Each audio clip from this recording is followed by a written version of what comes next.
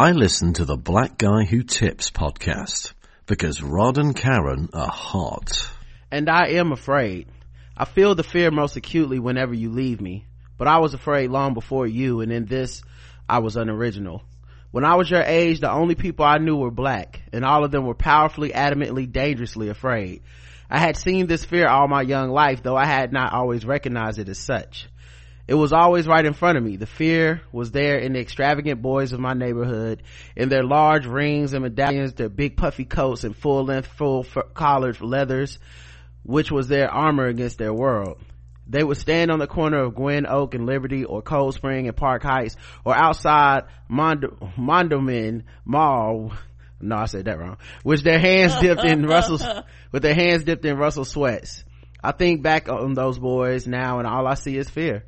And all I see is them girding themselves against the ghosts of the bad old days when the Mississippi mob gathered round their grandfathers so that the branches of the body which might be torched, then cut away. The fear lived on in their practice pop, their slouching denim, their big t-shirts, their calculated angle of their baseball caps, a catalog of behaviors and garments enlisted to inspire the belief that these boys were in firm possession of everything they desired.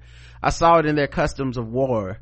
I was no older than 5, sitting out on the front steps of my home in Woodbrook Avenue, watching 2 shirtless boys circle each other close and buck shoulders. From then on, I knew that was a ritual to a street fight, bylaws and codes that, in their very need, attested to all the vulnerability of the black teenage bodies. I heard the fear in the first music I ever knew, the music that pumped from boom boxes full of grand boast and bluster. The boys who stood out on Garrison and Liberty up in Park Heights loved this music because it told them, against all evidence and odds, that they were the masters of their own lives, their own streets, and their own bodies. I saw it in the girls, in their loud laughter, in their gilded bamboo earrings that announced their names thrice over, and I saw it in their brutal language and hard gaze, and how they would cut you with their eyes and destroy you with their words for the sin of playing too much. "Keep my name out of your mouth," they would say. I would watch them after school, how they squared off like boxers, Vaselined up, earrings off, Reeboks on, and leaped at each other. Hey, welcome to the Blackout Tips podcast. Your host Rod and Karen, and we're live on a Monday. What are days anymore? Ready to do some podcasting. You can find us on iTunes, Stitcher, Podomatic. Search the Blackout Tips, leave us 5-star reviews. The official weapon of the show is a taser, and the unofficial sport, what about a bullet ball extreme. That was an excerpt from Between the World and Me, Ta-Nehisi Coates' book, and he talks about the fear of blackness in America and how it takes shape, and how like a lot of stuff that we consider like, you know, that people look down on us for, you know, whether it's materialism, you know, you got some Jordans, you don't got no passport, you know, that kind of shit. People look down on us for the aggressiveness, fighting, for the braggadocio, the attitudes that we adopt. Come out of nowhere. Right, and he's saying that a lot of it comes from almost like a projection of this fear, you know, subconsciously, that we are subjected to living in a nation that terrorizes us. So it takes different forms, you know, and I think, you know, I love the way that he put it, because at once he made sure that everyone saw that chapter is like, these are human beings, these are my people, these are, like, he purposely didn't say men, dudes, women. He said girls and boys in that, and I noticed that word choice there because I was like, yes, because we don't get to be boys at that age. People start looking at us as men. By the time you're breaking your hat off and wearing the big coats and sagging pants and shit, that like the law and society says that's a man.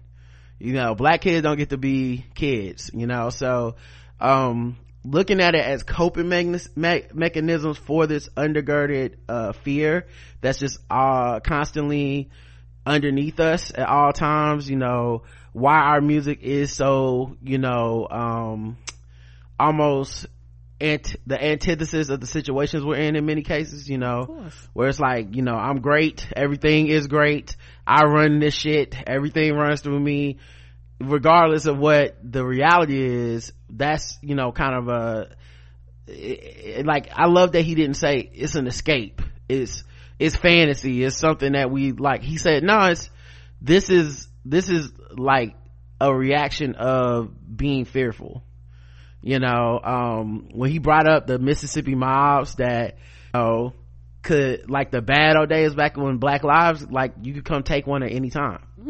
There was no real rhyme or reason to it. There was no necessarily protecting yourself from it. You could only flee or die, you know, once someone decided they wanted you dead. Once you were even accused of something, you've done it. A white person accuse a black person of something, that's a crime back in the day, to which the death penalty could easily be for anything. And to say like this fear goes all the way back that far, but then, you know, him growing up in like the 80s and 90s and shit, saying like, and this too is that fear, you know what I mean? Like, I don't know, I just it's such a poetic book, but I just love the way he talks about that kind of stuff. Yeah, and also it's one of the things where it's very frustrating how people come at black people, like our behavior and the things that we do, we just do it out of this animalistic type of shit. Well, no, it stems from something. It has a history, it has a root. It just might morph and be in a different forms, but yeah, a lot of black and brown people, even my mama and them, were very, I'm not gonna say materialistic, but they like nice things, particularly the generation that were told that they were less than because they didn't have nice things, or like for my mom and them, raised with 10 brothers and sisters and you didn't have a lot. So, you know, even to today, my mama has hundreds of hats, hundreds of shoes, outfits that she probably passed. She's in the age, she probably passed. She'd probably never go through all the clothes that she has had, you know, but in her mind, that was a way to, like you said, regardless of the reality of it, and regardless of if she even could afford it or not, that don't matter. She wanted to show the world these things. That's what it is. You want to project and show the world these things because, you know, it's a coping mechanism. It's the way you get through, and it's a protection. Correct. You know, I'm not to be killed, I'm not to be erased, I matter. You know, look what I have on, look what I represent, like I was here, you know, I'm making an impact. The other thing I loved about it too, as a reaction to fear, is that this, you know, because it's easy to talk about, well, older generations, you know, they had the nice church hats and all this stuff, but I mean, I think to this day we all still feel that fear. I don't think anything's changed.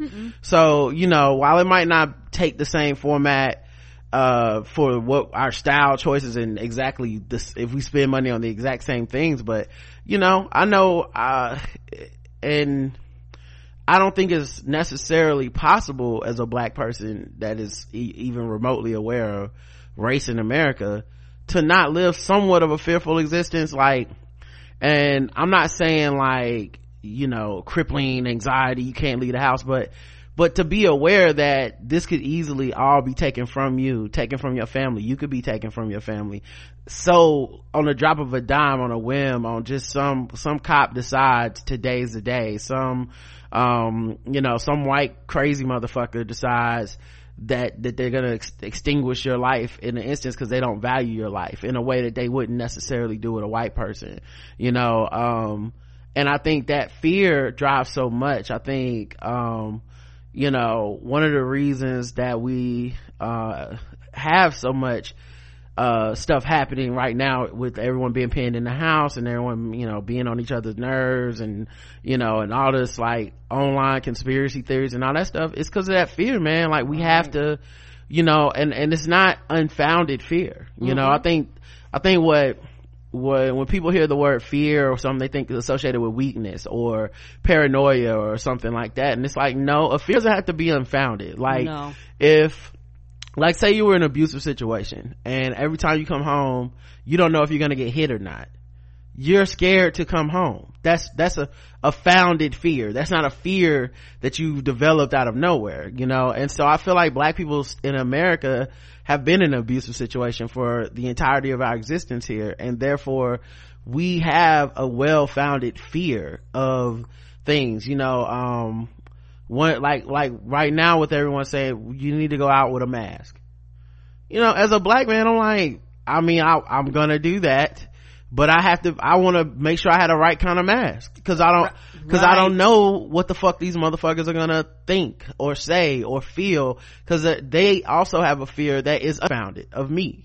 You know, so, you know, there's stuff like that, you know, that I think we think about differently. You know, stopping for gas in South Carolina at some random town, like, it's not on the menu for me, you know. So I think we and that's such a small thing, but you live with it all the time.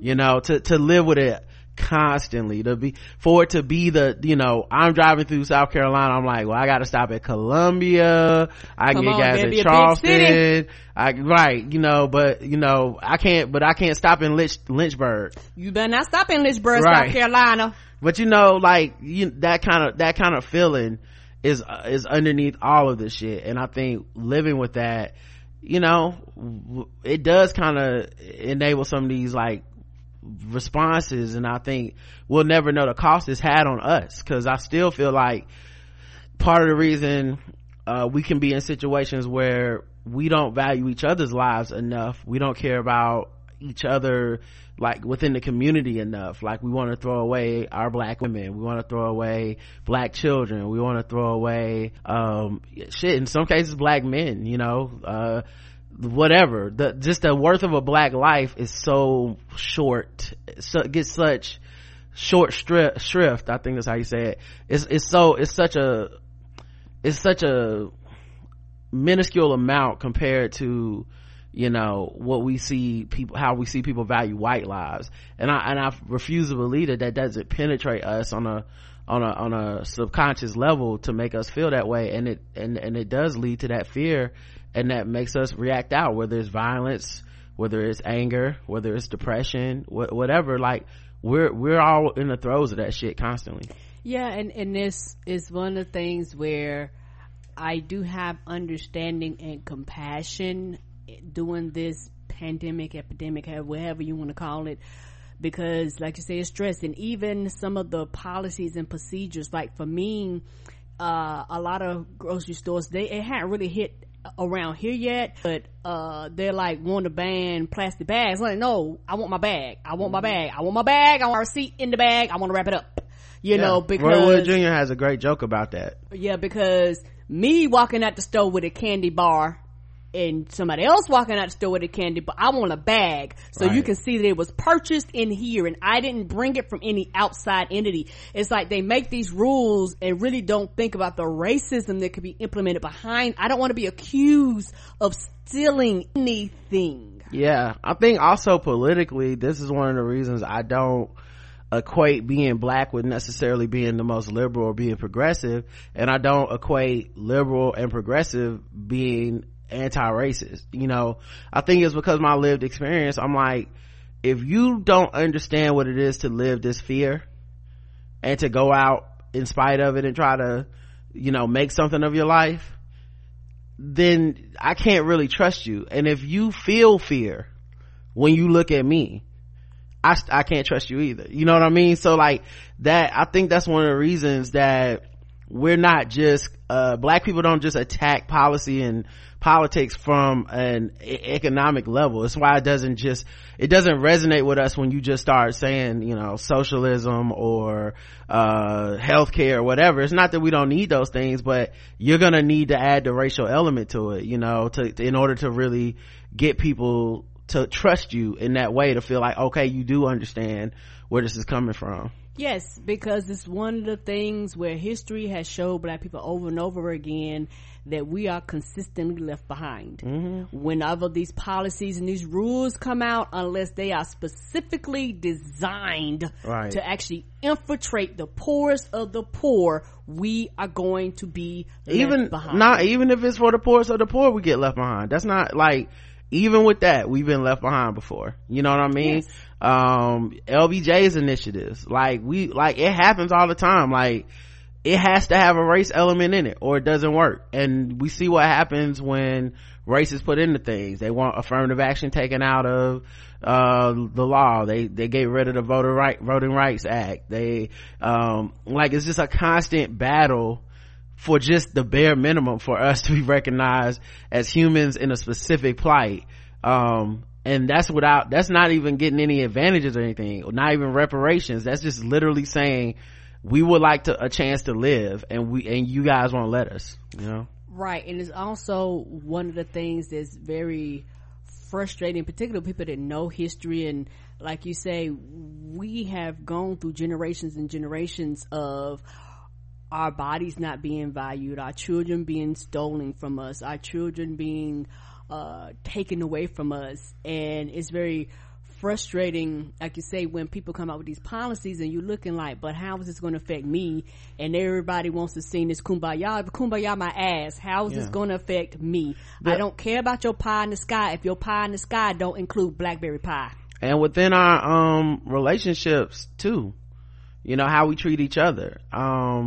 You know, I think we watched what was it, Lorraine Hansberry's play A Raisin in the Sun. I think we watched that last year, and that was my first time actually watching it. Me too. And seeing like the dynamics between black men and women play out even back then, you know, seeing the way that the fear of his masculinity being stripped drove the entire household into anguish, you know, him being abusive towards his sister, you know, argumentative towards his mom and all this type of stuff, and then them having to deal with it, and then kind of want to put him back on this macho pedestal for him to be able to like at least have some respite somewhere, no matter how insufferable he was being at home. Like all that type of shit, I feel like it still plays out to this day. Like not much has changed when it comes to that. And I think, you know, like I said, I enjoy reading that from Ta-Nehisi Coates. It's a sobering read, but yeah, like I had never really thought of it that way. I thought of it in other terms, but I was like, yeah, underneath all of this is a reaction to fear that all of it can be taken away. Yeah. All right, let's get into the song. Butterfly in the sky, I can go twice as high. Take a look, it's in a book, a reading rainbow. I can go anywhere. Friends to know and ways to grow, a reading rainbow. I can be anything. Take a look, it's in a book, a reading rainbow, a reading rainbow.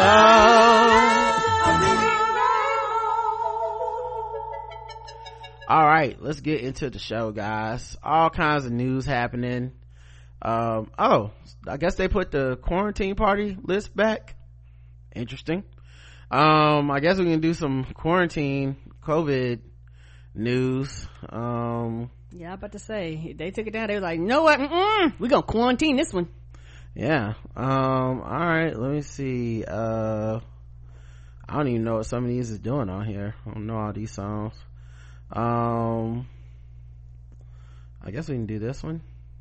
Some white people know music.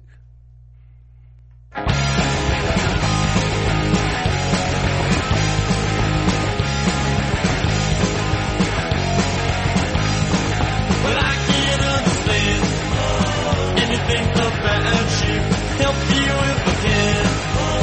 What can I do? Here's your home. That's where you will be.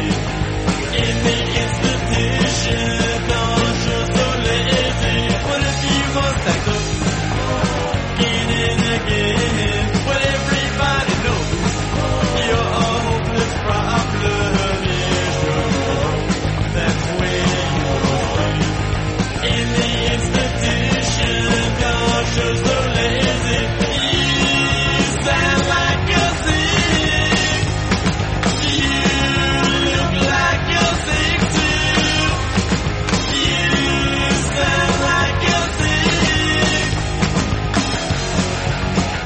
All right, let's get into it, guys. And who was that? The Ramones, You Sound Like You're Sick. Oh, okay. Yeah, they're one of the best, greatest bands of all time, most popular and everything for white people, because I don't know them. I know somebody was jamming. Yeah, The whole two of y'all, that's y'all jam. it's really on me. That's just my limited knowledge of white people music. I'm sure most people know that song or at least recognize it. Anyways, news, guys. Coronavirus time. Or COVID-19 if you want to sound smart. HIV drug leronlimab, which successfully treats coronavirus, moving to phase 2 trials. So that's some good news. An experimental HIV drug that is being used to successfully treat COVID-19 patients is in its second phase of testing with the Food and Drug Administration. Leronlimab, made by the biotech company Cytodin, was used to treat a handful of severely ill patients in New York City hospitals. A couple were able to be removed from their ventilators, with a study in China indicating the mortality rate among COVID-19 patients requiring mechanical ventilator at more than 85%. The world desperately needs a therapy that can help this patient population, said Cytodyn, CEO Nader Pourhassan in a statement. Initial studies suggest leronlimab can reduce the overactive immune response known as cytokine storm that can be triggered by coronavirus infection. Cytokine storms can result in pneumonia and even death. I cried for about 5 minutes. It was very, very emotional, Pourhassan said to Seattle KIRO7 News after first learning of the results. We're hoping we can save millions of lives. Me too, baby. Yeah, I wanted to share at least some little bit of good news. No, that doesn't mean stop social distancing or they cured this or this is even going to work. It's just moving to phase 2, but everybody shares all the sad shit, the numbers, but nothing that's hopeful or progressive. So let's see. Mexico government temporarily shuts down production of Corona beers. That's crazy. What? People literally not buying Corona beers because of this. Is that real? Like, I thought that was just like some shit that when it first started, but that's crazy, man. Oh, and it might be because bars aren't open. Let me see. That can't be the reason. I'm gonna say no, it gotta be because ain't no bars open. Yeah, that has to be it, right? Right. I mean, because they literally shut down all the bars, and depend on where what state you live in. Some states you can order and they can ship alcohol, but a lot of states you can't do that. You actually have to go pick it up. Mexican government has ceased operation on all non-essential businesses, public and private businesses, until April 30th in an attempt to stop the spread of COVID-19. According to the statement by Grupo Modelo, they're ready to execute their plan to guarantee the supply of beer if the Mexican government decides to include breweries as an essential business. Oh, okay. So it's just, they really shut down everything so fuck this article. Duh. Yeah. Why'd they make it sound like Corona beer? It's all the beer then, right? Like, all the beer. A tiger at the Bronx Zoo test positive for coronavirus. Oh, animals can get it? Well, it came from animals. Duh, Karen, my bad. Yeah. The Malaysian tiger is a 4-year-old Malaysian tiger at the Bronx Zoo tested positive, along with 6 other lions and tigers who have become sick are believed to have caught the virus by a zoo employee who was infected. Oh, so we can give it back to the animals. The zoo in Bronx, New York has been closed to the public since March 16th, but the first animal started showing symptoms March 27th. All the animals are expected to recover. This is believed to be the first known case in a tiger in the world. We tested the cat out of abundance of caution. They said they hope to contribute to the world's continuing understanding of this novel coronavirus. So it's normally not from tigers or something, so they like, how did the tiger get it? Yes. Okay. The USDA previously said there were no known cases of animals or livestock having coronavirus, despite some reports of pets catching it. They stressed that the global pandemic is driven by person-to-person contact and not from pets to humans. It's important to assure pet owners and animal owners that at this time there isn't any evidence they can spread the virus. Yeah, I heard that people were already turning pets in and shit. Oh. Yeah, so I don't know, how I mean, when you turn a pet in, like giving them back or getting them tested, like or... giving pets away or taking them to the shelters and being like this is like, I don't want this pet no more, I'm scared. Yeah, so who knows if that how true that is. That was just it was an anecdotal thing I saw on Facebook, someone being like, yeah, I work at this place and we get more pet people turning their pets in and shit. I'm like, damn, boy, y'all ain't fans. I thought y'all loved them little motherfuckers. Joe Biden says Democratic National Convention might be a virtual event to avoid coronavirus. That makes sense. Yeah, the RNC is supposed to be here in our city, the Republican National Convention. They remember? didn't cancel that shit? No, they haven't canceled. Why would they cancel it? They the motherfuckers that think it's a plot against the president.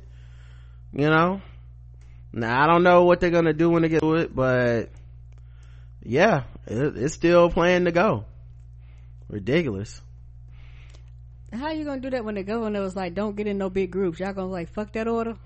I think what everyone's hoping is that by that point in time we won't be under quarantine anymore, or and so they're making all these plans. I'm more pessimistic, or I guess maybe even realistic. Me too. Them niggas was at Freedom Park like it was all good this weekend. At Freedom Park? Not Freedom Park. Yes, not free. It's the big park, whatever the big park is in Charlotte. Yes, they was down at the Freedom Park. I didn't know that. How you find that out? Your mama told me. I was talking to her on the phone. She was like, yeah, they was down there at Freedom Park and shit, not social distancing. I was like, fuck, we're gonna be at this forever. Yeah, it's amazing how few people give a fuck. Like, it's literally like, maybe it's like I said, like I said from the jump, could be that I'm on social media more, it could be I'm more attuned to the news because of what we do for a living, but I don't feel like I'm being crazy. I really do feel like these people not taking it serious, they just don't know or don't care about the idea of being so sick you could die, or maybe they believe the president, that it's just a little flu and all that shit. More and more people are turning to VR porn during self-isolation for comfort from depression, anxiety, and frustration. That's a safe way to be intimate. You ain't catching no diseases, you're social distancing. That's smart. I mean, I guess if you're gonna be in the house, you might as well give it a try, right? You may as well. This way, no one's supposed to be around you that's not always supposed to be around you, so it's not like anyone can like walk through the door and be like, oh my god, look at you looking crazy in that helmet and with those goggles and gloves feeling on virtual titties. Like, this is the one time you can just do that and no one can come in and possibly surprise you. So I guess it's the time now, particularly if you're at home by yourself. Who the fuck who's gonna surprise you? That dog? Yeah, so I don't know. With everything going online due to coronavirus, from birthday parties to yoga classes, one industry that isn't suffering is porn. More people all over the world are watching pornographic videos, with Pornhub seeking a significant increase in users on the site since March 10th. Yeah, so they are going to it more often than when they were allowed to go out and do things. Pornhub latest coronavirus update shows there's a 13.7% jump in traffic compared to an average day on March 20th, which shot up to an 18.5% increase on March 24th when the company announced it would make premium services available to everyone for free. Virtual reality porn has been a particularly fast growing category on Pornhub since 2016. For people isolated away from their partners or potential flings, VR might be the one way to provide comfort that's not quite as good as the real thing, but a close enough substitute. Yeah, I've never done VR porn, so I don't know. I don't know, I still have a little too much dignity to put on the headset. I don't think I've ever done anything VR. Yeah, not that I'm against it, not shaming anybody, but for myself, I just couldn't see myself. I feel like once I go full VR, there's no going back. No going back to regular 2D. Can two people wear VR headsets at the same time and then it's like they're having each other rooms, a threesome, or they can like be with each other virtually? Believe you me, if not, somebody working on it. Yeah, your screen ain't gonna be above your head. The NRA is suing Governor Cuomo for closing NY gun shops as non-essential businesses. Cause bitch, they ain't. Who you shooting up? NRA, man, they always find a way to come through at the wrong time for the wrong shit, don't they? We want you to stay at home. Who the fuck is going out and buying all these guns? I mean, gun sales did go, but if you ain't already have one, fuck it. Yeah, it's just such a weird, I don't know, such a weird thing to be. This is what we mad about. Word. Right. Like, well, you fucking close a gun shop? No, people need to be able to catch coronavirus in there. What if a coronavirus come to my door? I need to shoot it and kill it. Let's see what else happened. Pastor Kenneth Copeland claims he can blow the coronavirus away. No, sir. Yeah, he is selling a new cure for the virus. Just blow it away. Now he's the same one that needed that jet, right? And got mad when that woman kept asking him about why he needed a big ass plane. I don't and remember. He got an attitude about it, and there was a video of it. He got super nasty. I feel like Kenneth Copeland is not necessarily a good guy. I'm starting to suspect. Yeah, I could just blow it away. You know, that's been the problem. I don't know why China didn't just have me come through and blow it away.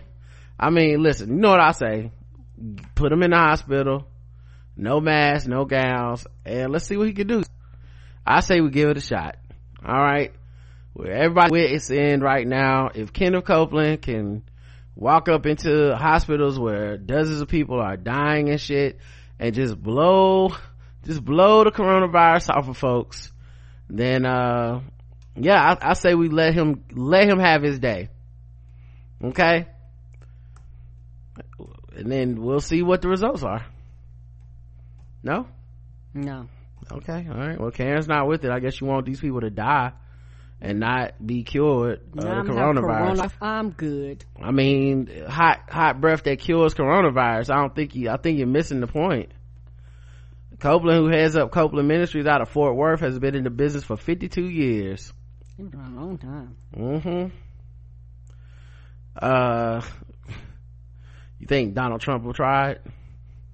You know it. He gonna have Kenneth Copeland addressing America on his next press conference. He better not. Now, America, I want you to lean in close to the TV. I'm gonna blow that coronavirus up off of you. Unless you're brown people stay away. Good grief, them illegals. the bar is so low. I can't, like, I hate to say it, but how are y'all not convinced that every mega church pastor is an atheist that just couldn't resist the temptation of easy money? That's what it seemed like to me. These niggas cannot possibly believe in anything but some money, man. Like, this shit is crazy. The stuff that they say is just, it's just an atheist. It's just like, hey man, these motherfuckers are giving away everything. You can say anything, you can do anything. You can get caught with being a pedophile, you can get caught being accused of rape, you can be fucking abusive, you can be rich as shit while they broke, and you can go on TV and be like, you better motherfucking pay your tithes. I know that much. Coronavirus ain't gonna hit these pockets. The Lord gotta get his first, and by the Lord I mean I'm gonna take the money, y'all. The Lord is me. I'm the one with the money. These fools keep doing it. How are they not motherfucking just atheists who couldn't stop? They couldn't help themselves. Any of us could have done this, you know, but the rest of us have conviction and some type of morality that makes us go, I don't want to do this. I can't abuse stupid people this much. But there's a small section of people in the world that are like, I actually don't have any scruples. I will fucking take the money. I just want to be rich, and all I gotta do is tell these dummies something about Jesus and they give me the money. It's the easiest fucking hustle in the world. Oh my god. China will make consumption of wild and domesticated animals illegal, because people don't know which animal transferred the virus to humans. A couple of times coronaviruses have come from like people eating bats and stuff like that, and their proximity and closeness to animals too, according to what I read about it. So there's China, I guess, says, all right man, this too crazy. We don't know which one's doing it, so no to the animals. Yeah. After coming under fire for its discount program, Grubhub says it will pay restaurants $250 each. What happened? Well, Grubhub's Supper for Support promotion offers diners $10 off an order of $30 or more placed with Grubhub between 5 and 9 p.m. during the month of April. Okay. Under the original terms of the deal, however, restaurants that opted in were expected to cover both the $10 discount and Grubhub's commission on the undiscounted order total, not the lower amount that the customer actually paid. Wow. After withering criticism and backlash for a promotion which appeared to take advantage of struggling restaurants, Grubhub said Thursday it's putting $30 million towards support for Supper, giving each participating restaurant a measly $250 to cover the cost of the per order discount. After that $250 is spent, it appears the restaurants are once again on the hook to make up the difference. Grubhub spokesperson Dan Abernethy said in an email to The Verge that participating restaurants decide up front whether they want to fund the additional discounts, which he said was clearly communicated to them. He added, like all Grubhub promotions, commissions are calculated on the pre-promotion total. Abernethy said that there had been some confusion about support for Supper, which he said was an entirely optional initiative to drive more business to restaurants. That had been so successful that Grubhub was doubling down on the promotion. Grubhub, which reported revenue of $341 million and gross food sales of $1.6 billion for the fourth quarter of 2019, says it anticipates the funding for support for Supper promotion will help generate at least $100 million in restaurant sales. It claims the restaurants participating in the promotions during the COVID-19 pandemic have seen up to a 30% increase in sales. More people are ordering delivery restaurants, many of which are closed due to social distancing restrictions. A report of the restaurant review platform Yelp estimates that restaurant delivery was up 300% in the past month. Yeah, here's the thing I would say though. How do they know that it's from the promotion and not just from the fact everyone has to order, Grubhub or takeout now if they want to eat at a restaurant? Right. It's like you're not giving them a choice, because if they get angry and be like, well, I'm not using it, that's one less location that people can order from. Well, I think what happens is you don't go off the app, but you go off of the special thing that when you first open it up, it's like, hey, you want $10 off of your meal? If you spend $30 or more, shop at these restaurants, and it's like 4 restaurants or whatever. And if you say, if you click on that, it just takes you to those restaurants. So those will be like the first 4 restaurants most people see. Right. They're trying to save a little money. They go ahead and sign up for it. You don't realize it's not taking off $10 off of what Grubhub is getting. It's taking $10 that the restaurant is basically giving up. Right. And I heard one of them was actually waiving like delivery fees, and to find out they were still charging the restaurants the same percentage. Like the restaurants have like a percentage of flat fee, but they didn't reduce that flat fee, but yet it's free delivery. Mm-hmm. So restaurants are like, hey, if it's free delivery, I don't mind paying the fee, but we shouldn't have to pay the same fee when you're doing the delivery, because you actually aren't incurring any costs, and it's an uptick in business. Right. Oprah Winfrey donates $10 million to coronavirus relief efforts. Wonderful. Yep. I'm donating $10 million overall to help Americans during this pandemic in cities across the country and in areas where I grew up. Her generous commitment includes $1 million donation to America's Food Fund, who are working with Feeding America, and celebrity chef Jose Andres' World Central Kitchen. I know everybody can't donate $1 million, but I feel like this is the central place to go if you really want to do something, Winfrey told Andres and Feeding America CEO Claire Babineau Fontenot during her latest episode of her Apple TV series Oprah Talks COVID-19. So good for her. I mean, people are hurting out there, and I hope if you're waiting on the government to come through and save you, it's not gonna happen. Mm-mm. So every little bit helps, man. Airlines face pressure to refund customers after bailout by taxpayers. Right. Mm-hmm. Because people are mad because a lot of their flights and stuff, people have been canceling them because they can't go nowhere. And a lot of companies are like, hey, here's a voucher for later on. People are like, fuck your voucher, and they only last for a year. I don't know if I'm gonna be flying again. Like, give me my money, give me my motherfucking money. Don't hold on to it because you can.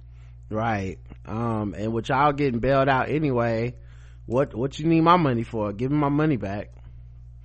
I have some tickets right now sitting there hold with a credit that lasts for a year, and it's like, if we flying in a year, Right, and that's the thing, and they know people may or may not, so they basically tying people money up. They had a Better Business Bureau. People started calling in to be like, I want my motherfucking money, even on tickets that are non-refundable, because people are like, nobody knew this was going to happen. I had intentions on taking a flight, I didn't, and for some of them, they didn't cancel the flight, the airline canceled the flight. So if the airline, because they started reducing flights, if y'all cancel the flight, how am I on the hook for you canceling the flight? Right.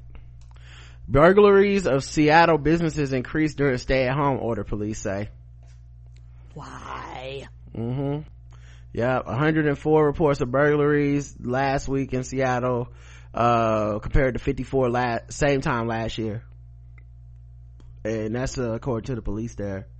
Many businesses have closed during the statewide stay-at-home order issued by Governor Inslee.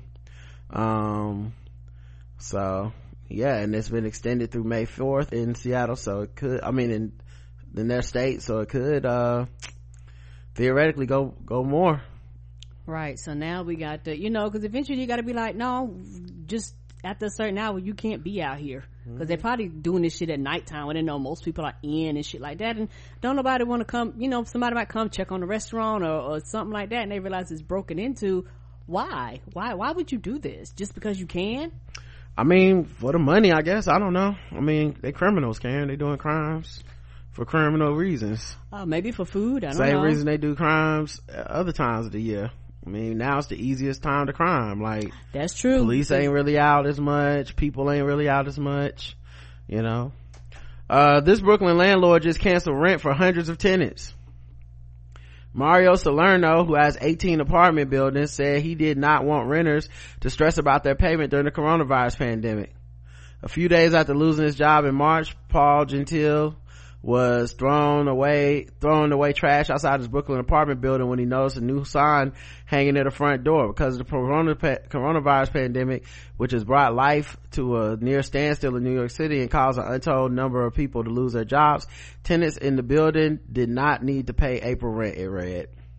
Stay safe, help your neighbors, and wash your hands, the landlord Mario Salerno wrote on the signs, which he posted on all 18 of his residential buildings in the borough. Yeah, it's interesting because people's relationship with rent has really been a issue online. People have been talking about it, and it's such a weird thing because they're like, if your landlord wants your rent money, basically fuck them. Like, it's like fuck landlords, fuck people that own homes and lease them out or sublet them or any of this shit. Fuck all these people. They don't deserve to get the money, which is such a weird stance to me, because they'll say stuff like they don't do anything except get the money. It's like, well, technically, if you sign that contract or whatever, they do shit. They're supposed to come through and fix shit for you. They're supposed to maintain the place. They also take all the risk if something happens. Like, if the house burns down, that shit is not on you. No, it's not. Like, they have to have the insurance on the shit. Now sometimes you have renter's insurance, right, that kind of like has an effect to it too. But like, it's I'm not the one got to rebuild this shit. I'll move somewhere else. Good luck. This is that's if I just burn my apartment down. If I burn the whole motherfucking apartment building down, they gotta figure something out, but it's also there's just a lot of people that they rent properties that they bought, right? So and that's nothing new. Yeah, so like, I think my dad rents a condo or leases a condo out to people, and he does the maintenance on it and all that. He's had tenants that he's had relationships for years, and they're cool. So this idea of like, fuck these landowner motherfuckers, like, that shit, that's such a, and like I said, maybe it's just a Twitter thing, because Twitter niggas, but it was just such a weird thing that just suddenly, it's kind of like the eat the rich shit. It just came out of nowhere. It was like, nigga, you can fucking be a landlord and not be rich.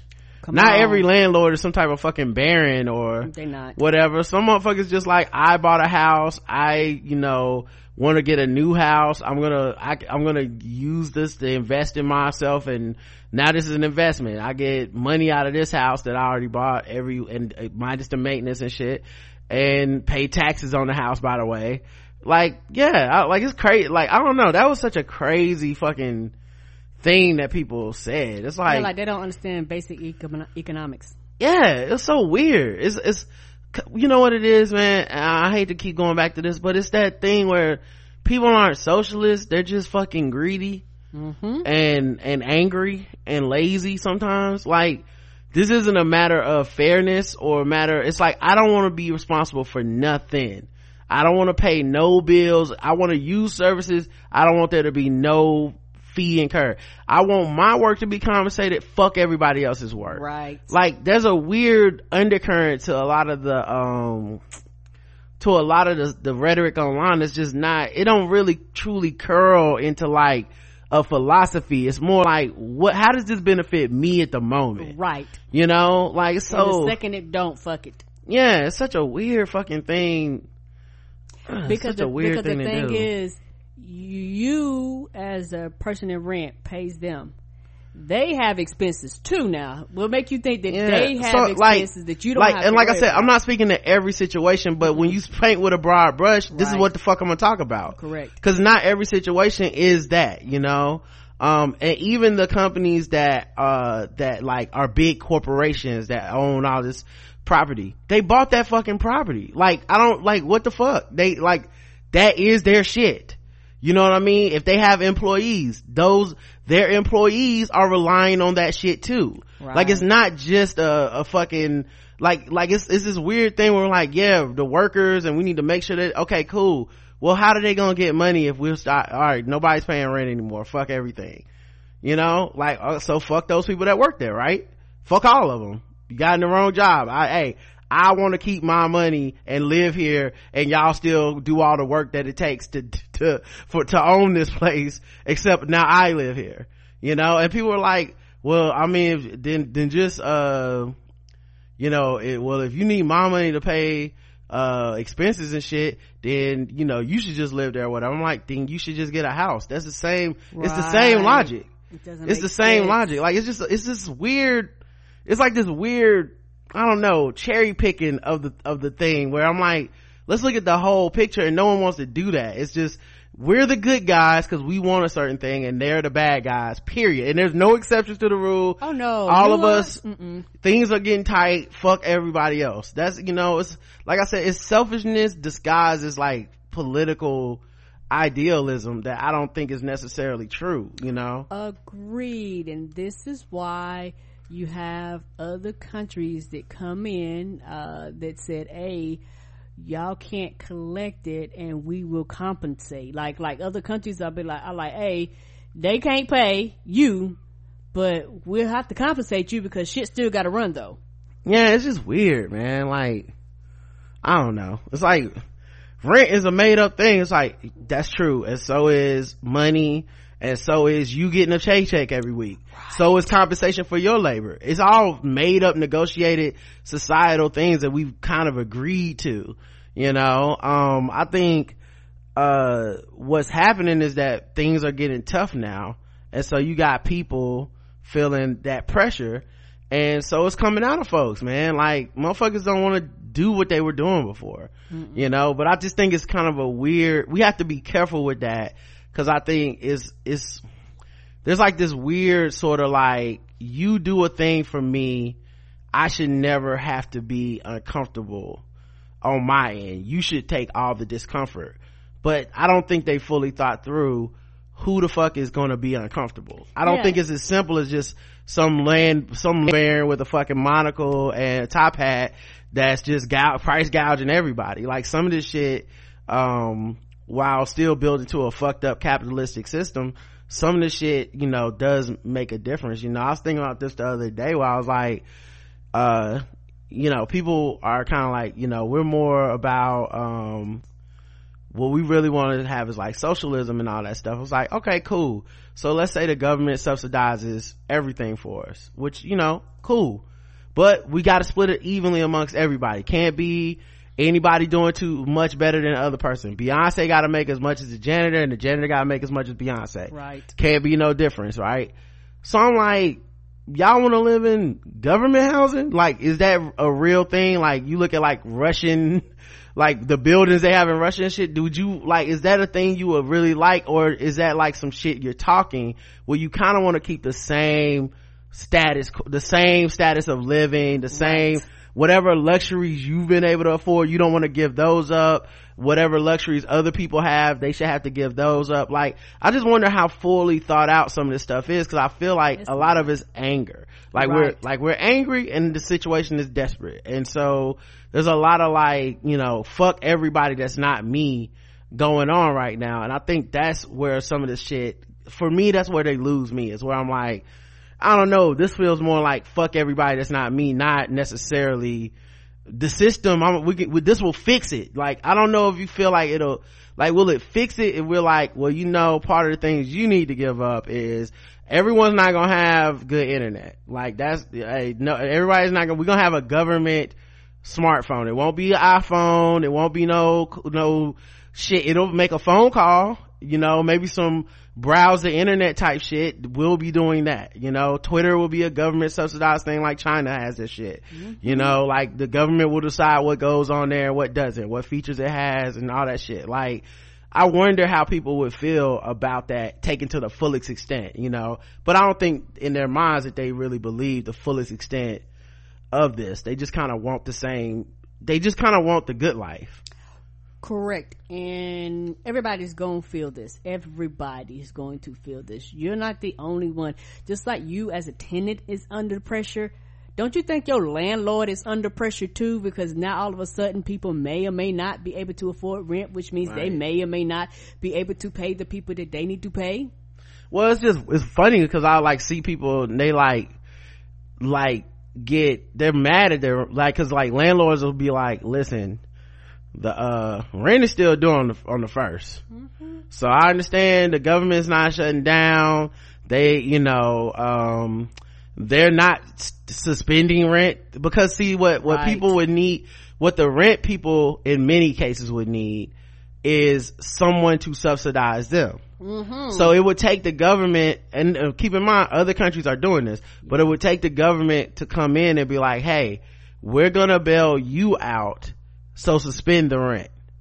Like, we'll figure out how to compensate you so you don't need to be putting pressure on people to pay rent, because right now what we need is everyone to stay inside. And if we tell people they have to pay rent, they're gonna go outside, they're gonna spend money. But because we have such a fucking hodgepodge policy from the federal government right now, I think that's why you have the situation we have. Because other countries that are doing this, they're not all fucking socialist utopias that are doing this. No, they're not. But they're like, this is a special situation where the government needs to step in and be like, this is a uniform policy. No, don't charge people rent, we'll take care of it, you know what I mean? But we don't have that, and so I think we end up kind of pointing the fingers at each other, because our landlord's another cog in the wheel, you know, essentially. Cause they got, like, once again, they have taxes and bills and people to pay and all that shit too, you know. My apartment complex has the people that work in the office, had the people that work in their corporate office, they had the people that come and fix all the shit and maintenance and all that stuff. If everyone in my apartment complex said fuck it, we're not paying rent, what the fuck? So fuck the dude that's came and fixed my air conditioner 6 times, fuck him too. It's just not as cut and dry as people try to make it online. At least that's what I've noticed, you know. But good luck though, you know what I'm saying. I appreciate people like my man being able to say, hey, I'm suspending rent, you know. I just feel like, once again, same way I feel about celebrities donating, it really shouldn't be up to them. Really seem like a government function that is, when government drops the ball, we gotta hope for heroes and charity and shit. That's not, you know, that's really, it's really a more, all this shit points to a failure from the part of our government, in my opinion. Correct. And the trillions and trillions of dollars that they did on this package deal, rent should have been in this. Like, hey, you know what, in addition to this, we have to do something, because if we truly want people not to have to go to work and to stay off the street, because we had the highest level of unemployment filed of all fucking time, we have got to do something. Because as long as people have to pay rent, people will still continue to go on the street. They're gonna risk it. They will still feel that pressure, right?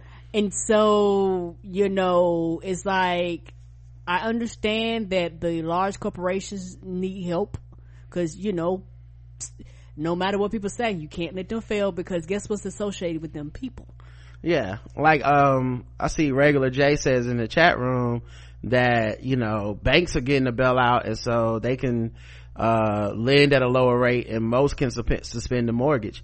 If they're not being made to, that's the fucking problem. It has to be like, it's not gonna happen because I just don't feel like paying my rent, so fuck everybody. It would take some money from the government, which has trillions of fucking dollars it can find out of nowhere at the drop of a hat. It would take that, but because at the top we don't have policymakers who will do that, and I mean Donald Trump and his administration and the Republicans that also are in the Senate, because of them we don't get that. You see what I'm saying? So to me, this once again is like, I wonder if you could sit some of these folks down that are like, yeah, rent is some bullshit, blah blah blah. If you could be like, okay, cool, so as a solution to this issue, 4 years ago, were you ready to vote for Hillary Clinton? Were you gonna, like, cause that was like putting in your local election, were you voting Democrat? What were you doing to ensure this 4 years ago? Because that's how these problems work. And that's the lesson that I don't want to get lost in the immediacy of the issues, which is that there was a solution on the table a long time ago, because a competent leader and a competent administration handles this in a more painless way. There's gonna be pain, there's gonna be death, there's nothing we can do about that. But a competent administration handles this. Barack Obama had 3 different pandemic level diseases touch America during his tenure, and none of them touched it like this. You know, whether it was SARS, whether it was Zika, whether it was the one that starts with an E that I can't remember, Ebola. Yeah, like there's something to and the fact that Barack Obama and his administration presented Donald Trump with a 69-page pandemic response during the training for the job, when he was meeting with Donald Trump to be like, hey, here's what you need to expect on this job. Man, you think they care about that shit? They don't care. They don't care about their experience. They don't care about any of that. So things that I think could have happened under a more competent government that actually gave a fuck about the people, that I think we might have got some of these things. We would have had rent relief in that bill. You would have had ongoing payments from your job, not one $1,200 payment. You would have had ongoing payments. And how do I know? Because Democrats in the House presented these ideas. Democrats in the Senate presented these ideas. You know who rejected these ideas? Republicans. And who ultimately gets to decide? Republicans, because they're the ones that are in power, and they're the ones that got the most votes in their local elections, and they're the ones that are suppressing the other voters in the election, and so they get to come and decide, well, we started this thing from the perspective of how do we give money to corporations to say don't do shit for anybody, because initially that's what they were going to do. Initially nobody else was going to get any help, and it was like, bitch, you can't do that. They bailed out Wall Street first before they did any of that. The deal, the first thing they did was release more money to Wall Street, which of course immediately tanked. So but yeah, so I think when we think about these issues, it has to be more than just the short-sighted thing. It reminds me of why I didn't fuck with the Occupy movement, because it's so short-sighted, and it's not truly about any one thing. It's more about the angst that white people felt about being left out of the American dream that their boomer parents and grandparents were supposed to experience. And there was that, and I felt it in my core from the time I first saw that shit. I was like, first of all, if it's a bunch of angry people about America, why is it so white?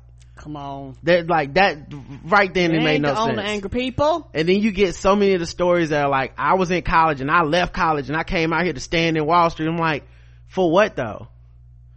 Like what? Like what's the point? Where's the injustice? Well, that we don't have a point. That's the point. We don't have an agenda. That's the agenda. We don't have positions. We don't have ranks. We don't have activists that's spokespeople. We're just angry. We're all here together for different reasons. I'm here for sex work, and I'm here for marijuana legalization, and I'm here for student loans. It's like, dog, this is just angry white people right now, and y'all putting me off. Like it don't feel real. You know what I mean? It feels like the same well of anger that I'm told the working white class has, or I'm told that the Trump supporter who just needs to be understood because of his angst it feels like that same well of anger that's just like nondescript and not truly organized and not truly defined, you know. And I'm sorry, but angry white people scare me. They like, I need more. I need some specificity to what you're selling. I need a list, you know. So anyway, man, good luck to that though. I do think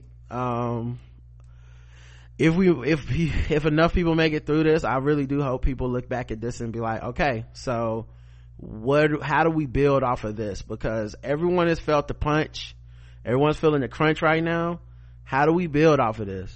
Like, what's the next step? Like, what politicians are you looking at? How are you planning to vote now when, you know, this pandemic's still going on in November? What's the plan on you getting the mail-in ballot? You know, right. What's the plan on us making sure that the process is fair and on the up and up? Mm-hmm. You know, that's the kind of shit I'm looking at. Shit, what's the process on protecting our politicians? You know, everybody's talking about where's Biden, you know, where's Bernie? I actually don't want them out and about right now. They need to be having their ass somewhere isolated like we supposed to be doing. Hello. Trump dumbass out here doing these meetings every day and not practicing social distancing. Like that he shouldn't even be doing that, to be honest. I mean, I wouldn't cry if he got sick, but it's stupid is the point. What virus? Belarus rejects strict measures against pandemic. When Belarus's president last made a public appearance, he wore protective gear, but it wasn't for coronavirus.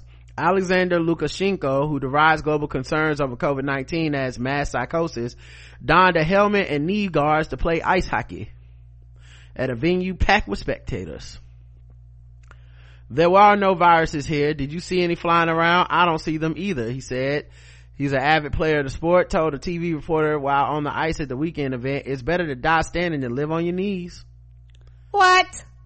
While Belarus's neighbors impose increasing restrictions on public life to halt the virus's spread, its main ally and sponsor, Russia, has closed the border. The former Soviet Republic is facing the global crisis with a blend of bravado and casual disregard. Factories, stores, and restaurants conduct business as usual. Stands and sporting events filled with spectators in masks are a rare sight on the streets of the capital, Minsk. Belarus is the only country in Europe still playing professional soccer games with fans in the stands. Oh, they're gonna have an outbreak like crazy. The health ministry rejects the idea of restrictions and quarantine. It considers widespread testing, treating severe cases of the virus, and monitoring those who come in contact with infected people much more effective. With some 36,000 out of 9.5 million population tested, 1,500 people closely monitored, and more ventilators per 1,000 people than in the U.S. and Italy, the situation is under control, Belarus health officials say. Until it's not. Lukashenko, a 65-year-old former state farm director, has run the country as a near dictatorship for a quarter century, cultivating a tough guy image and tolerating no dissent. The national coronavirus strategy reflects that. Lukashenko treats the coronavirus as a subordinate, said Tatiana Baikovich, a 46-year-old economist who was one of the few people walking around Minsk in a mask. But the virus isn't submissive. In recent days, a comparatively low number of officially reported infections has been steadily rising, and the first 4 deaths have been reported. Some Belarusians believe the government statistics underplay the spread to keep the nation's Soviet-style economy running. Under the conditions of total state control of the mass media and statistics, Belarus has every chance of being the most successful country in the world in the fight against coronavirus, said analyst Viktor Martinovich. Nevertheless, ministers appear to be taking the epidemic much more seriously than the government is. Medical workers on social media urge people to stay home. Soccer fans vow to stop going to games and have called on the National Soccer Federation to draw on some courage and stop the Belarusian championship, as the rest of the world has done. Reporters demand that the authorities update the nation on the number of coronavirus cases daily and not once every few days like they do now. We're supposed to laugh and not take the virus seriously, but with caskets filling Italy's coronavirus hotspot, Bergamo, and all the neighboring countries taking action, the situation in Belarus doesn't look funny, 20-year-old college student Igor Gubarovich said. Everybody else around y'all shut down. The impact that a lockdown will have on the economy seems to worry Lukashenko more than the disease itself. Familiar. Belarus already has been squeezed by a cut in Russian energy subsidies amid stalled talks about a deeper integration between the two neighbors. Now the economic damage from the outbreak could sharply exacerbate the situation. This week, Minsk asked the International Monetary Fund for a loan of up to $900 million because of the challenges the country faces as the outbreak continues to grow. That is interesting. You're asking for money while saying it's not a problem. More people will die from unemployment and hunger than coronavirus, said Lukashenko this week, dismissing concerns around the pandemic as a mass psychosis. He said he hasn't taken any coronavirus test. So I guess it could be worse. You know? I guess it could be worse. I'll tell you one thing that helped me, guys. One of the reasons I'm not that worried right now. I cut out stupid people from my life a long time ago, and the stupid people seem to be the ones that's gonna ruin the thing for us. It's a lot of dummies. It's a lot of dummies out there. A lot of them keep going to public places, not practicing social distancing, not wearing masks, touching people and shit they're not supposed to touch, having parties, putting it on Instagram. I feel like, the key is to not be around stupid people for a while. I'm not saying it's only gonna kill stupid people, but some of us have empathy and we hang around with stupid people, and that's how we gonna catch it. You know what I mean? Because you're gonna be like, oh man, my dumbass friend, I guess I can let him come down my house, and that's how we gonna catch it. It's through the stupid, and what do we do when the stupid person is in charge? Because they're damning us all. Stupid person in charge. I don't know if you have this article or not, but I think it's in India. They have like slums, and in India the government over there isn't shutting shit down. No, they shut shit down in India. That was the one where they only had 4 hours to get the fuck out of town and get home. Okay, it wasn't India, but it's overseas. I forgot what country it is, but they have like a large slum population, and the government isn't shutting it down. And with slums, people are like in close tight quarters, so the I don't know if you're gonna call them gangsters, mafia, they actually shut shit down. They actually went around the slums and told people, the government ain't doing their job, we don't want to die, y'all better go in, and if you don't, we will shoot you if your ass is out here at dark, because they was like, the government won't come in, so they started forcing people to go in. And then I think Boris, the dude from the Britain, their prime minister or whatever, that's what it was. It's cartels, and it was in Brazil. Thank you, baby. That Boris dude went to the ICU. The lookalike the Donald fake Trump. Trump missing the chromosome, which I guess missing 2 chromosomes because he missing one, but that dude went to the ICU today.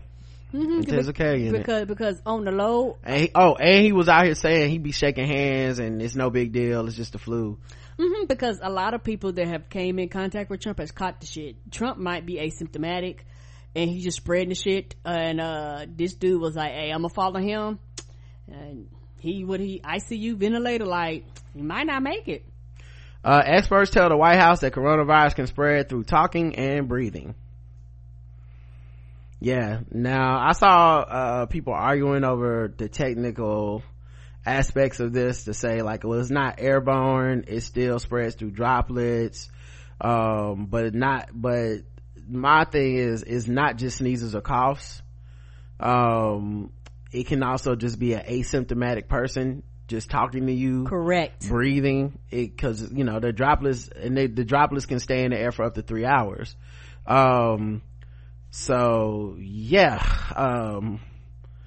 a little bit scary there, man. And that's why they changed their advice from don't go to the grocery store, don't go out to work or whatever if you can afford, if you're not essential or whatever. Right. And the thing about it, the scariest part for a lot of people, but it's the reality, this is one of those things where you have to adapt as we go.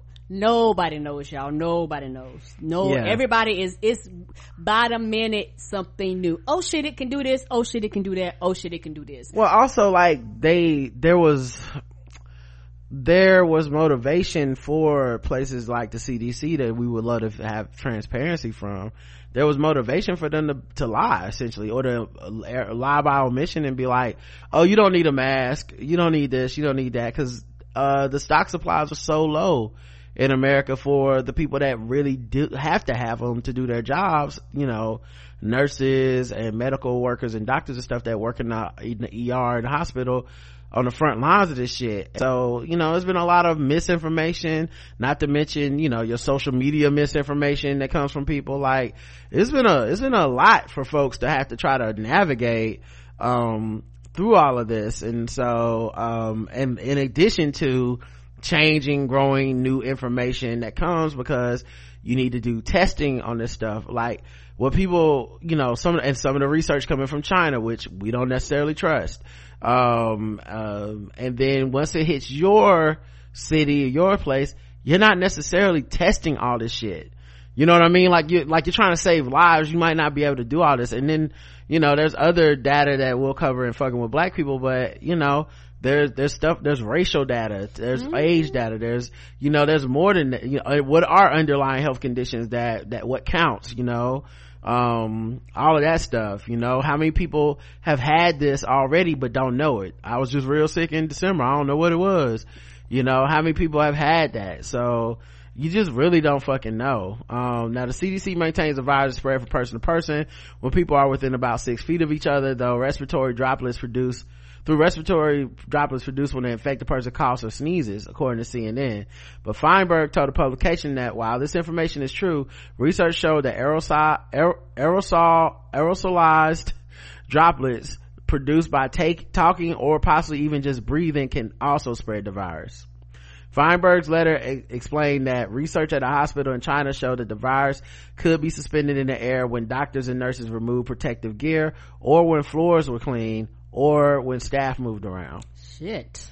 Right. So yeah, this shit is super contagious. Right. And then people talking about, well, it's pretty outside. Okay. Right. I don't know how to give a fuck about it being pretty outside. You'll be outside dead. You do that. Yep. So all right, I think I'm gonna move on from the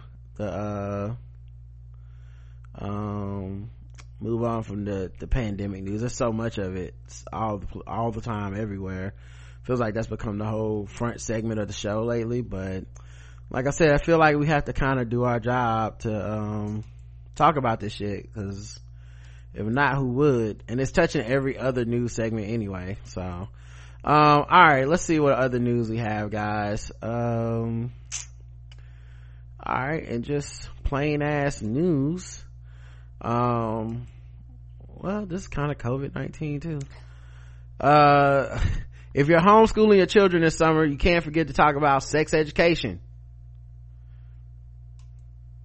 Yeah, if you it's going to be interesting, because I think we kind of farm that out a lot of times to the teachers, and we're uncomfortable with sex. Right, now you're going to have some parents in charge of teaching kids about sex ed. And I know some of y'all are bad teachers. I know some of them kids be like, fuck, I can't wait to get back to school. You're a terrible teacher. They might feel uncomfortable. I don't know. Like, yeah, it's gonna be an interesting situation. But don't forget, Louis C.K. surprise comedy special coming out, y'all. Came out, I think, Saturday. I think it's already dropped on this website, as he's done in the past. I think it's like $7.99. It's called Sincerely Louis C.K. I haven't heard much of a review about it or anything. I think at this point, everyone's so firmly against this motherfucker or firmly for this motherfucker, you ain't gonna get a lot of accurate or honest reviews. So and I'm probably not gonna check it out. I know I'm not. So I'm not even gonna lie to the people now. Yeah, but not on some like boycott shit. I really just I I was never the biggest Louis C.K. fan in the first place. Same. So I don't know. Like, I like this show though. I thought this show was good. But I never really been a big fan of his stand up, and I always thought people, I always felt like people just kind of they gave him an extra bump because he talks about topics that people would typically go, oh, this is a very uncomfortable topic to talk about on stage. But I still remember when people said they were holding up his rape joke and his nigger joke as this is the way to do these jokes. And I was like, white people are telling me this. Like, how a white person gonna tell me how to make a nigger joke? Like, I'll be the judge of that, you know what I mean? So alright, Rihanna says she's very aggressively working on music and wants 3 to 4 kids in a new interview. Oh, so y'all might get some music, cause I mean, what else she gonna be doing? We finally got Rihanna had to sit her ass down, right? we finally got her to sit down, but you know what? She's also coming with a Fenty skincare line, not makeup and skincare. Right, but it's finally the one time she can't be out here dibbling and dabbling in all the fucking arts and all the fucking businesses. She gotta sit her ass down and maybe she gonna come up with an album. You know, she can't be on Zoom all the day, all the time. I think she broke up with that man, so you know, she might not just be quarantined with some dude fucking all day. Hopefully we get an album, y'all. Everybody keep their fingers crossed. Tekashi 6ix9ine is to be released from prison early due to the coronavirus. He didn't catch it, he just scared to catch it, and apparently that's you know you can submit a request to get someone get out of jail over that. I think Jim Jones the rapper is also being requested to get out of jail early. So but so the Tiger King dude requested it. A bunch of people requested. Now not everybody gonna get it. I mean, you got 22 years left on your sentence, good luck, you know. But people that are close to the end, they letting people out. By the way, if you want to listen to a good podcast about prison and jail and COVID-19, check out Jonathan Capar's latest episode about where he talks to 2 prison activists about it. And I love that interview. It was a great interview. I heard in the background it's called Caped Up, ain't it? It's called I think, did I mispronounce it? My bad. I can't remember. Cape Up with Jonathan Capehart. Yeah, I just that was very close. I think you said Caped Up, but it's my Cape bad Up. Yeah, no problem. Let's see, Chuck D and Flavor Flav still in Public Enemy because the split was a hoax. I don't know why, but I don't believe this. They also put a new album out and Flavor Flav is on the album. I heard it myself. It's the album is not under Public Enemy. It's called Enemy Radio, but it's a brand new album. I listened to it the other day. So yeah, I'm not gonna lie, I'm not a fan of this bullshit. Like, this is like, to me, I'm like, man, Chuck, y'all play like this? Like, you know, the whole thing, especially with it being over Bernie Sanders and y'all really did do the rally. Like, I don't know, it just seemed kind of whack.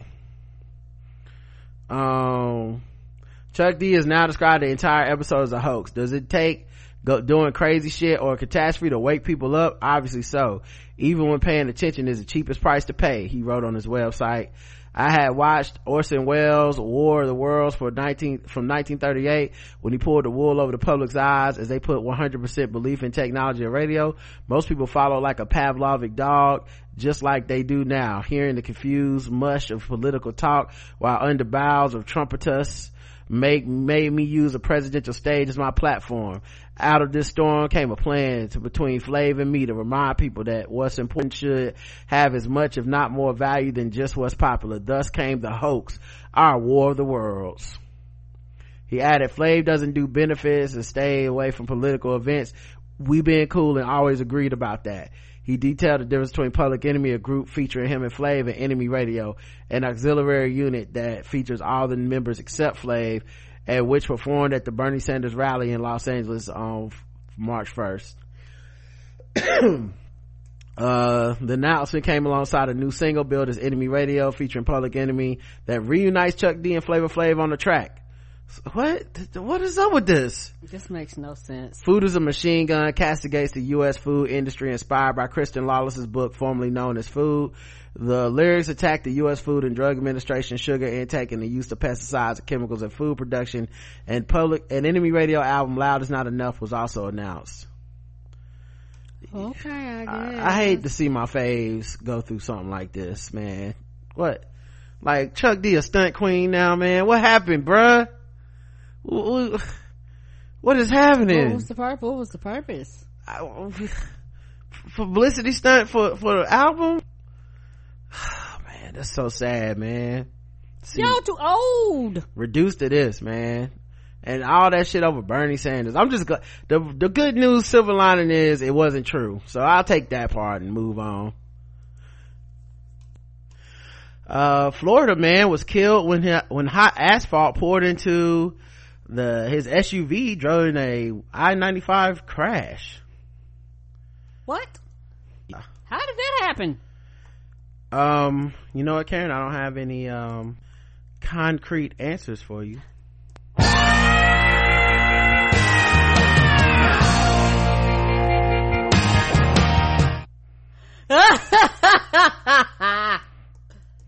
A 27-year-old Florida man was killed Thursday night in a crash involving an asphalt truck on I-95 in Volusia County.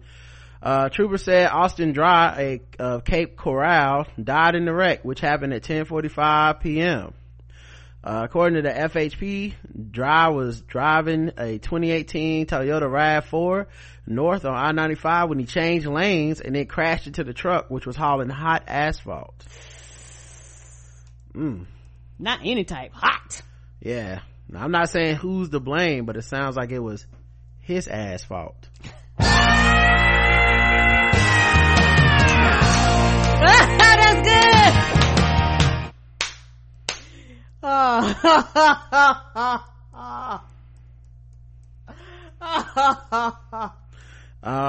The truck driver, 45-year-old Deltona man, swerved to avoid the SUV and the truck overturned, spilling hot asphalt into the RAV4 and 2 lanes of I-95. FHP said Dry died at the scene. The truck driver was taken to the hospital with serious injuries. Man, but you just have to learn not to take life for granted.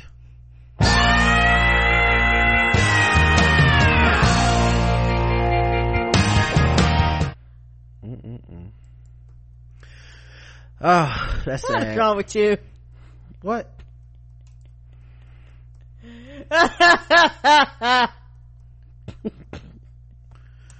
Oh man, think the truck driver had a real gravelly voice? I don't know. All right, let's move on, guys. It's enough.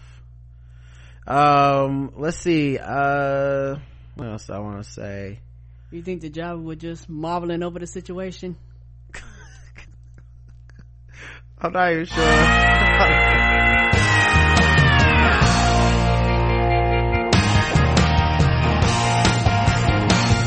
That's the type of stone. I hear you. My bad. Things got a little rocky there. All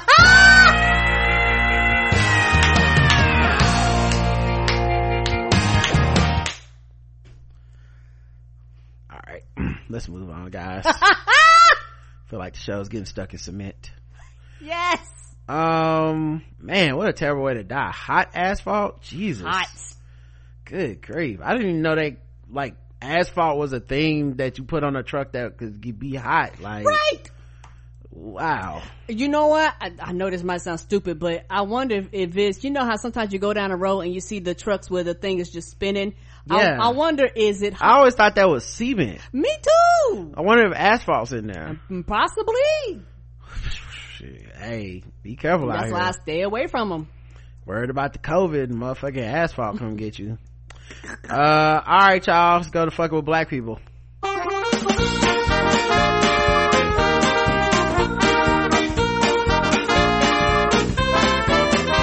We're just fucking with those black people. We're just fucking with those blacks. We're just fucking with black people.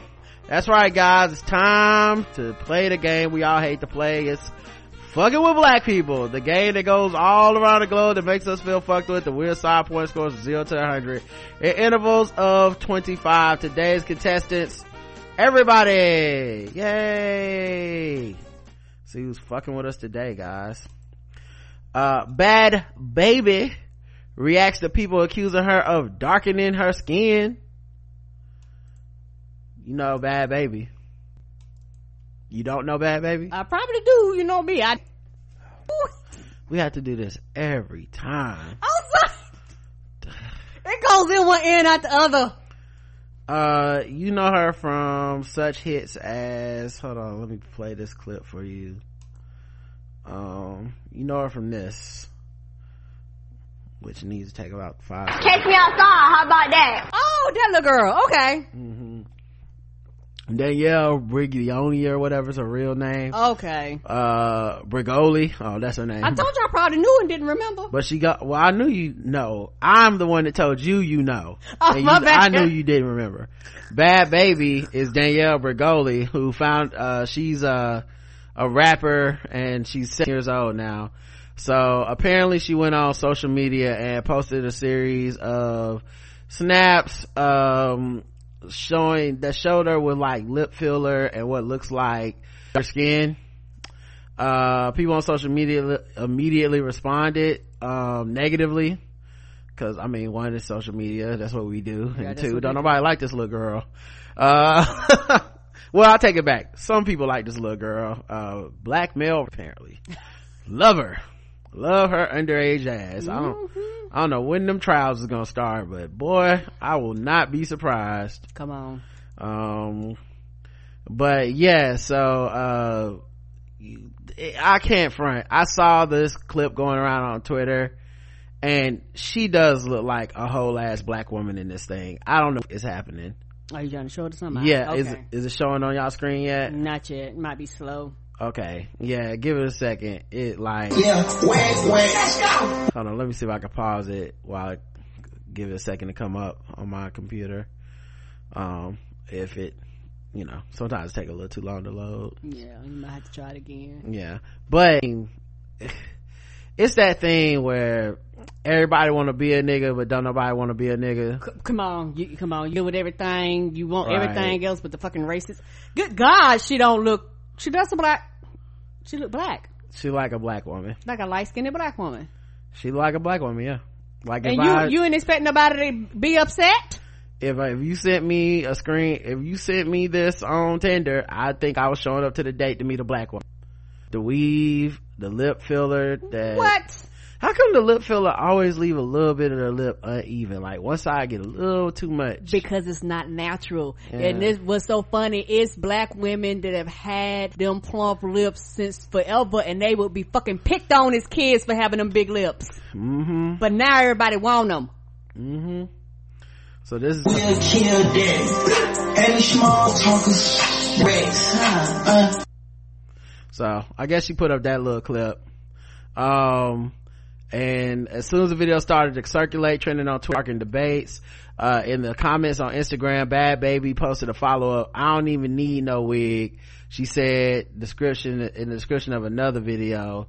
And I guess this was her without a wig, but still the same. Now she did not look as black as she looked in the lighting of the other one. Now maybe the other one, the lights, there weren't a lot of bright lights, so it could be that, because it did like whatever room she was in, like they were doing something where the lights were kind of down, and then whenever she did this new video, she's in a very bright room, and so We don't see it no more. okay, I took it down and tried to put it back up. Okay. You know how I do. But yeah, whatever, in the new video, she doesn't, it's like it's a brighter room, but she still looks like she darkened her skin, in my opinion. Publishing took too long. All right, let me try one more time. But she still looks like she darkened her skin in either way, like whether through tanning, that spray on shit people do. I thought maybe it was a filter, but then in the first one there's clearly a regular white dude in the background, so people were saying, well, it's because of the wig that got you looking like a black girl, like, you know, because black women, you know, sometimes they wear certain wigs in show business, you know. Beyonce and her blonde wig, you know, wigs is like a big part of black celebrity fame or whatever, but it's not just a wig. Wig don't change the skin tone, baby. Right. And it was like a whole look, you know what I mean? Like it was crazy. Is it still not showing? It's moving slow. Okay, let me see. I'll make it bigger. I just want y'all to see the second video too, the one that she's like, I don't even need no wig. The fact that she types like that is so ridiculous. And that's not her. White people so crazy, man. Yeah, she's much brighter in this. You see that? Like, I'll scroll up her first one, and this is her in the second one with the actual some lighting. She look like two different people. Yeah, but she still look like she did something to her skin though, but it could be makeup. Right. You know. That right there, I can say, okay, you use makeup. That first one, you use a darker tone, like you purposely picked a darker tone makeup. Right. And then she put on later, she posted a photo that joked her transformation to a light-skinned black woman is almost complete. Then she said, I'm trending, thank you. On Twitter, the reactions to the video have been overwhelmingly negative, with many expressing disbelief. She even the same person behind Hi Bitch. Yeah, and then a lot of comparison pictures of when she first came out and how she really did look like just a white girl. And now, so with the blackfish pictures, or niggerfish if you prefer that. I know some of you prefer that, you ignorant son. No, I'm just kidding. But yeah, so it's anyway, zero here. This gets a 100. Okay. Yeah, I give it 100 as well. Only reason I'm not giving this shit to Jakars is because she's not 18. Because I really do feel like a lot of this shit came down to her mama. And they've been pimping her since she was 15. Her and daddy sound like he was like the only he was the one that tried to end it, and he tried to get custody of her, right? And the mom cut him off at every path. But this is selling your soul for some attention. And you know, I don't want, the other reason I can't give it a Jakars is because I don't want to actually admit to being that upset by this shit, or let it make me that upset, because I feel like that's the whole goal of shit like this. She know what she look like. She knew when she posted that what the reaction would be. Right now there's not a lot going on, people posting every and anything online, and at 17 you post and do and say a lot of bad things. The other thing too is I don't want to it feels weird how much people are going in on her body as a 17-year-old, that essentially that programming to do all that has to be coming from somewhere else. Now look, at some point you are responsible for that, you know, at some age, but right now her mama and people got to be signing off on this, you know. So I don't know, it definitely 100 though, because I just think she's starting to be one of those people that's always 100. Yep. Like her name comes up and it's gonna, and by the way, I don't expect her behavior to change. I don't expect her to grow up, to learn anything. She's being rewarded for this because a lot of the people around her, whether it's just dudes that's trying to fuck, whether it's just rappers trying to capitalize off of being attached to somebody with a little bit of buzz, ain't nobody in that circle sitting her down like, girl, this is fucked up. You know, it's like Iggy Azalea or whatever. I don't expect that person to wake up to this shit. Like, they're never going to. You know, they're either enabled by dudes trying to fuck, or, you know, normally they don't surround themselves with black women that would be like, girl, this is whack, what are you doing? Right. Which is so crazy. You want to be part of the hip-hop community, which is a black community, but in order to do that you have to basically cozy up to black men and say fuck black women. Right, you know? right, because we don't matter. And black women be like, bitch, the hell is wrong with you? Right. Which kind of makes sense though, if you think about it, because that's kind of what a lot of hip-hop is. Cozying up to black men and saying fuck black women, even if there's not a white involved. Right. Message anyway. Black men kicked out of Walmart for wearing masks during the pandemic. I done seen whole shots going around social media with white folks in fucking scuba suits. You really don't need me to give you the customary, yo, this pandemic shit is crazy intro at this point. I don't know who wrote this. Probably Michael, what's the name? At this point, I'm sure you realize that this page is indeed crazy. What's even crazier is that cops have still found a way to keep with the bullshit, even as people are doing their best to keep themselves safe. You guys can see the picture. The cop is behind them, and there's a black man with the mask on being told to leave Walmart. The Telegraph reports that 2 black men were recently escorted out of Walmart in Wood River, Illinois for wearing surgical masks. That's right, not even bandanas, surgical masks. German Best and D'Angelo Jackson were shopping for supplies when the cop followed them around the store. The cop told them they were violating the city ordinance that does not allow people to wear masks inside businesses. The men started recording the incident as they were escorted out and uploaded it to YouTube. Who is this rule? Who made this? That's not made up. Wood River Police Chief Brad Wells said he had been reluctant to make a public statement about the incident because the video didn't look good on the surface. He said the posted video doesn't show the entire interaction between the officer and the men involved, adding the incident took place before there was a lot of people wearing surgical masks in public. There's not much I can say. I backed the officer by what he tells me. Just like anything, there's more to the story. He said the officer was mistaken when it came to store policy prohibiting masks, and it was the one error made in the incident. Well, it's the biggest fucking error. Right, because that's not a rule. That's not a rule. It's also the biggest error. Like, you can't, there's no incident if there's no, the one place where he fucked up is that you actually can do this. Other than that, he did a good job. What? No, that's the job. That was it. Yeah, and people probably had been coming in there in masks before. Well, not many people, because apparently this, according to them, if you can believe them, this happened before it was a lot of people wearing masks, before the CDC told everybody to wear masks. So they came in ahead of the curve wearing masks, and he said, it's a law, you can't do that. But it's not a law. Yes, they would. That's the job. Right, because when you said, I was like, who the fuck made that law up? No, that's not a law. Best told the Telegraph, I don't know if he was having a bad day. I've never said that the guy was racist. All I'm saying is that his actions were suspect.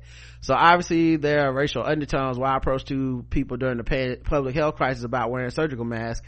At the time of the video's release, a national emergency had been declared. COVID-19 had been labeled a pandemic, and people were being asked to stay home. There was an abundance of signs telling us that shit had indeed gotten real, even if there was a policy prohibiting masks. This is probably not the time to enforce it. 0 to 100. Oh, that's Jakari's, because you fucking made that goddamn rule up. That's not a rule. That's not a motherfucking rule. Dracarys for me too, man. Like I said, one of my fears. You know what I mean? That you end up with some shit like this, where it's like, okay, looks like I have to deal with this bullshit, so last one, guys. Why Joe Exotic's racism wasn't in Tiger King according to the filmmakers. You guys know Tiger King? Mm-hmm. Yeah, one overlooked aspect of Joe's Exotic story is his racism, which hit Twitter in the last few days. Responding to the criticism online, directors Eric Good and Rebecca Chaiklin recently explained why Joe Exotic's racism wasn't in Tiger King. For the Freudian slip. Right? Joe Exotic is what he was doing to them men's. Come on. Rubs balls in my face. Yes, Joe is racist. I would say categorically. He said things we were filming that were very unsettling, Chaiklin told the Hollywood Reporter, after the publication brought up footage that had surfaced of Exotic using ignorant language, specifically the N-word. As shared by TMZ on March 31st, in a video from 2015, Exotic complained about not being able to use the N-word and went as far as to call it discrimination, that white people can't use the word in comparison to people of color who do. The clip quickly went. I mean, the thing is, he uses the N-word anyway, right? Mm-hmm. The people that make that argument always use it. Like, why can't I say the N-word? Like, you do when we not around. After being asked why he didn't include his racism in Tiger King, Chaiklin explained they didn't have a context in the story, but he has a lot to learn. I think most of it was ignorance and not having a lot of exposure, and I think he even evolved over the course of the time that we filmed. Good added that even though there is empathy for Joe, he's not a stand-up guy. Joe committed some really serious crimes, and Joe was not only cruel and inhumane to his animals, he was cruel to the people around him, Good said, before explaining that Joe is very much an actor and tells people what they want to hear. Even Good admitted that he found some empathy for him and described him as an incredible character, but also made clear that his intention was not to glorify or defend Joe Exotic's actions. He's now serving 22 years in prison for endangering wildlife and allegedly attempting to hire 2 hitmen to murder Carol Baskin. Yeah. Here's the thing I will say though. You made a choice to leave it out. Yes, you did. And I think that choice is guided by some empathy and most importantly some type of spin. Like, you want people to like this guy. He's an anti-hero and you want to show what's likable about him. You don't want to really truly vilify the guy until the end where you're like, and he did this crazy shit. But this is the sanitization that whiteness just kind of gets, right?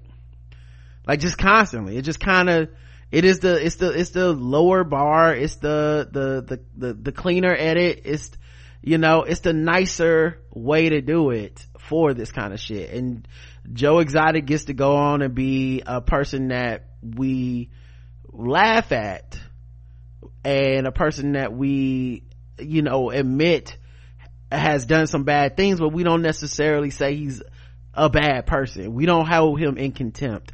We're not people have shirts out casually saying like free Joe, and people talk about it online and laugh about it, but the truth of the matter is there's nothing that type of benefit of the doubt or even just amusement is not gonna happen for other people. I mean, he killed and tortured tigers and shit too, right? Like that, they decided not to put that in there. There's footage of him feeding a horse to a tiger. They decided not to put that in there. He gets to be cute and cuddly. He gets to be just a eccentric gay guy who fucks straight dudes addicted to meth, and we all go, oh, what a character.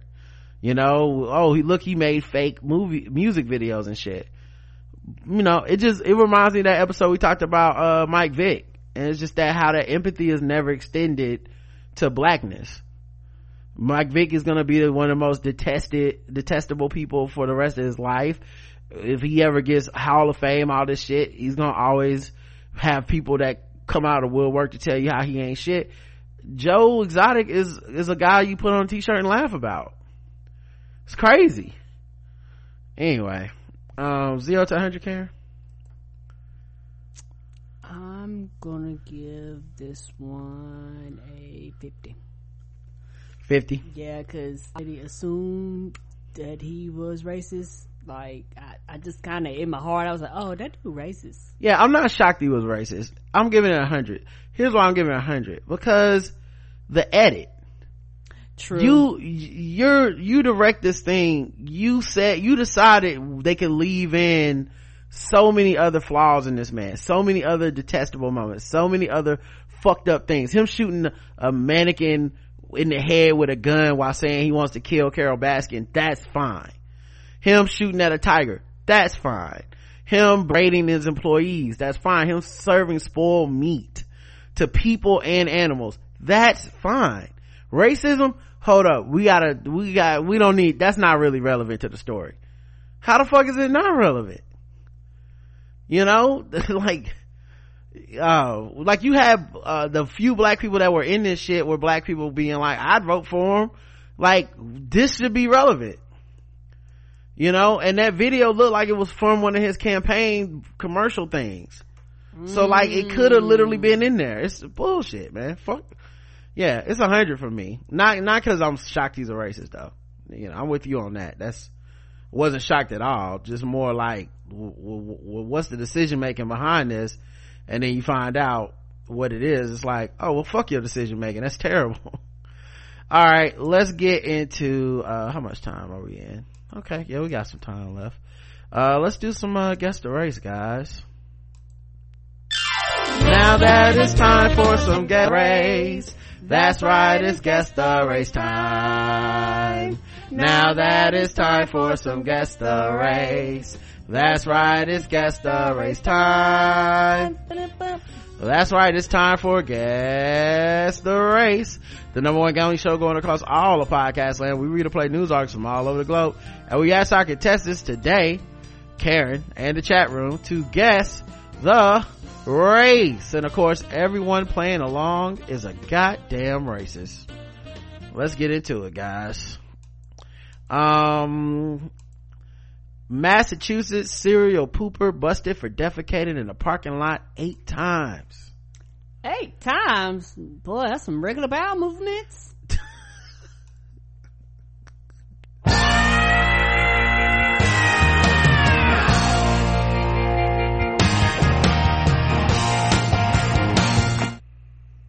I guess you could say she put the 8 in defecate.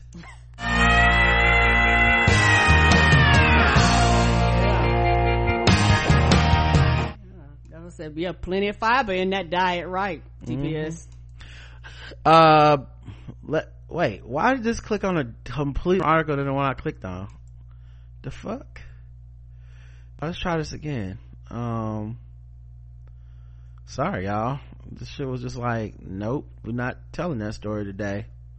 Now I gotta wait on this shit to load up the right story. After all those great jokes, we can't just abandon this story.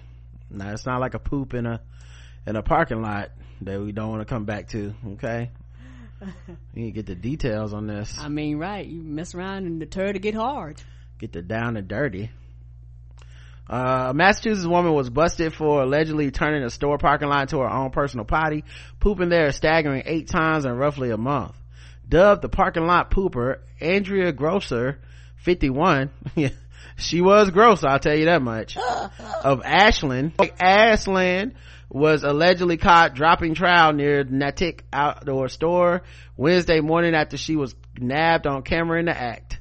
At first, workers thought it was an animal, but then they noticed the toilet paper and other wipes, items animals would not have access to.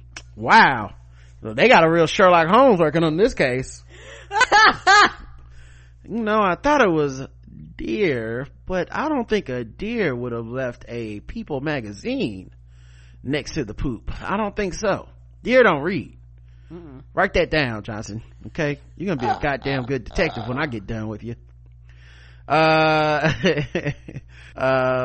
Said police spokeswoman Lieutenant Cara Rossi, who said the first feces was found in early December. Damn, it took them that long, huh? Cops linked Grosser to all 8 of the poops, leaving store owner Henry Canner flush with excitement. I am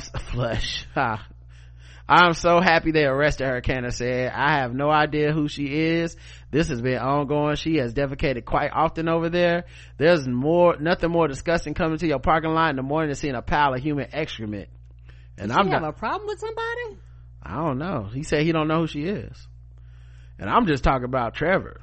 Canner said the inconsiderate movie truly stinks. Okay, all right, guys, we'll do the jokes here. Come on, New York Post. I thought you were better than this. Just kidding, I know you're not. I can't figure it out why anyone would do that. As at Grosser's arraignment Wednesday, lawyers called her a pillar of the community. Yeah, a pillar of shit. Grosser was charged with wanton destruction of property and released without bail. She's due back in court March 2nd. Karen, guess the race. White. Karen is gonna go with white. Let's check the chat room and see what you guys believe. Scroll down a little bit.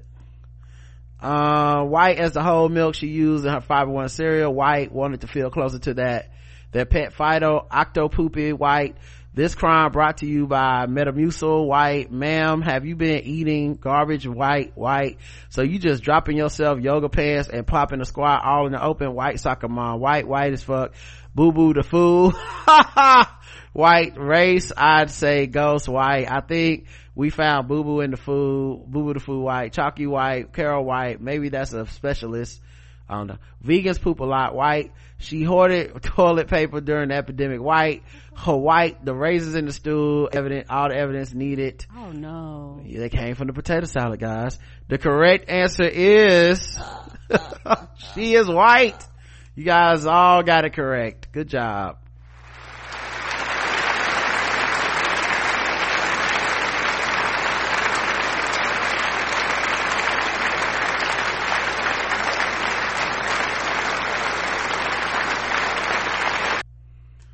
give it a second to show up.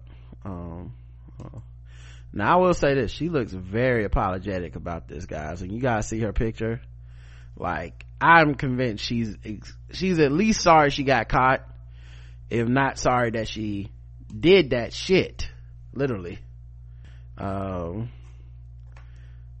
she looks very, very upset, like her stomach must have been 8 times that month.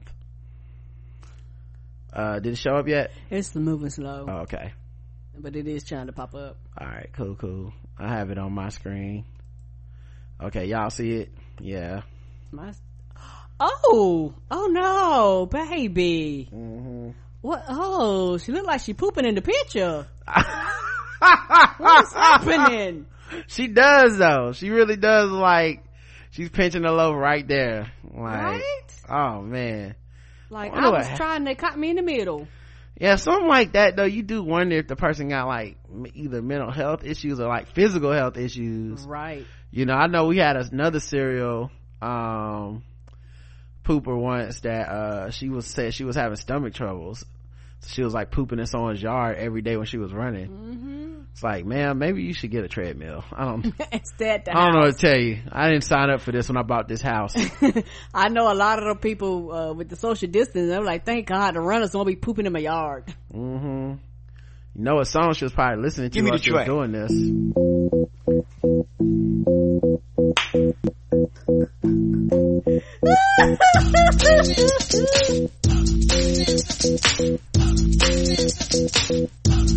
Stop.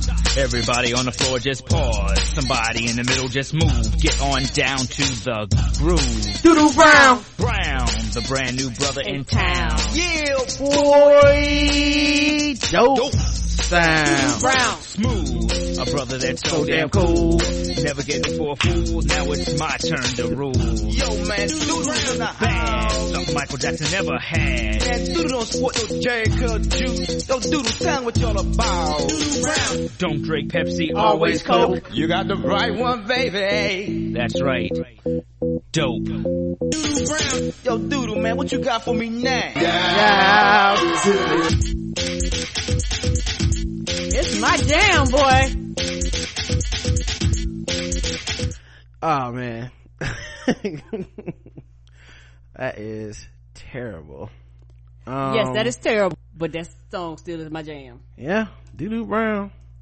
All right, let's see. How about this one? Subway crook is New York bail reform poster boy. Wait, why is this taking so long to load? All right, yeah. Bail reform is lit. New York City Transit recidivist brags he can't be stopped after his latest arrest for turnstile jumping.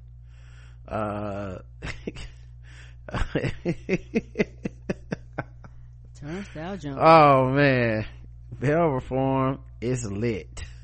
Wow. He also skips court dates as well. Of course. He's up to 139 arrests. He says he can't be stopped. I mean, it sounds like you can be stopped You got 139 stopped times. a lot of times. And you sound like you bad at the job. Yeah. Serial Subway crook Charles Berry walked out of Manhattan criminal courts early Saturday after his arraignment in his most recent arrest on Thursday afternoon. He knew that except for having to spend about 36 hours in police custody, there was no immediate consequences to his alleged crimes, which include charges he snatched cash from people trying to use MetroCard machines. I'm famous. I take $200, $300 a day of your money. Cracker, you can't stop me. Berry yelled to the Daily News reporter late Thursday night as police led him out of New York Public NYPD Transit District. Just make the transit free. The hell is this? I mean, it is kind of free for him. He broke the matrix. I guess he's one of those I don't pay my landlord people. Bail reform is lit, he said. It's the Democrats. The Democrats know me and the Republicans fear me. You can't touch me. I can't be stopped. Berry was taken from Columbus Circle to Manhattan Central Booking, where he cooled his heels for about 24 hours in the courthouse holding area. When he finally was released after the hearing early Saturday, Berry was still enthusiastic about Albany's decision last year to eliminate bail for nonviolent crimes. It's a great thing. It's a beautiful thing, he said. They punked people out for bullshit crimes. Berry, 56, who has served 6 stints in state prison, has been arrested 6 times since New York's bail reform laws took place in January 1st. After each arrest, he was free without bail because the charges against him did not involve violence. Twice he was charged with stealing money unsuspecting strap hangers were trying to insert in the MetroCard vending machines. Berry found himself in trouble again Thursday, just hours after his face appeared on Daily News front page, headlined the MetroCard machine heist. Officers who've gotten to know Berry over the years were looking for him that day because 2 warrants had been issued for his arrest after he missed court dates. One court hearing Berry skipped is related to January 19th incident in which he was given a desk appearance ticket for allegedly stealing $50 out of a woman's hand inside the subway station at West 42nd Street and 6th Avenue near Bryant Park. The other hearing he missed was related to a theft in December. Officers spotted him jumping the turnstile in Penn Station and began following him, said police. They lost track of him briefly before they found him and arrested him around 1:30 p.m. At the subway station on West 50th and 8th Street.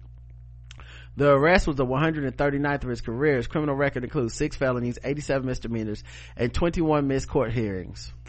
Goddamn! Since the bail law took effect, Berry has been freed 3 times on supervised release. What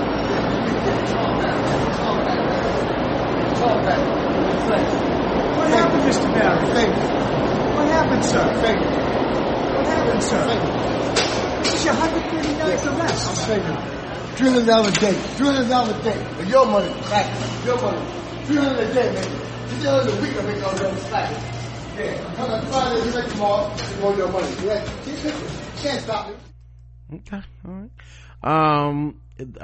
So yeah, he's on supervised release, which did not require him to post bail. He was convicted of a minor charge of bending a MetroCard in a way that would let him on the subway for free and sentenced to time served. Police officials said that under the state's former bail laws, Berry would more likely have been held on bail, thereby increasing the number of days spent in custody. It's not clear how many times Berry was held on bail in his 133 pre-bail reform arrest. The Legal Aid Society said the NYPD is using a few cases to stoke fears after 6 weeks that bail and other reforms are a failure. It also says that despite what police say, pretrial incarceration actually erodes public safety and perpetuates recidivism. Correct. This right here is just the outlier, but most people, and they probably have stopped harassing most people because they know nothing really happens. All right, Karen, guess the race. Oh, that's black. Okay, all right, cool. Let's check the chat room and see what they believe. Charles Berry is a wop bop a loo bop a bop bamboon. Chuck Berry black with AARP certified fast twitch muscles. If you don't sit your old black ass down somewhere, sir, black King Kong don't have shit on me. You know, he can jump. Black, the darker the Berry, the more he gets arrested. Black hip hopped over the turnstile, don't give a fuck. Black super predator. Black, that's a nigga. Sounds like everyone, if he was stealing, we go back. If he weren't stealing other people's money along with catching a free ride, the people could be on his side. Black, he already qualifies for senior discounts. So this is just showing off. Negro. Wesley Snipes, Demolition Man. Black, that's clutch, Regular J. You know what? You all the way back from that rent thing. Okay. The rent thing was a little bit off for me, but you know what? We all the way back together. That is such a fucking clutch motherfucking, oh, what a deep cut. Love it. Anyway, everybody's right.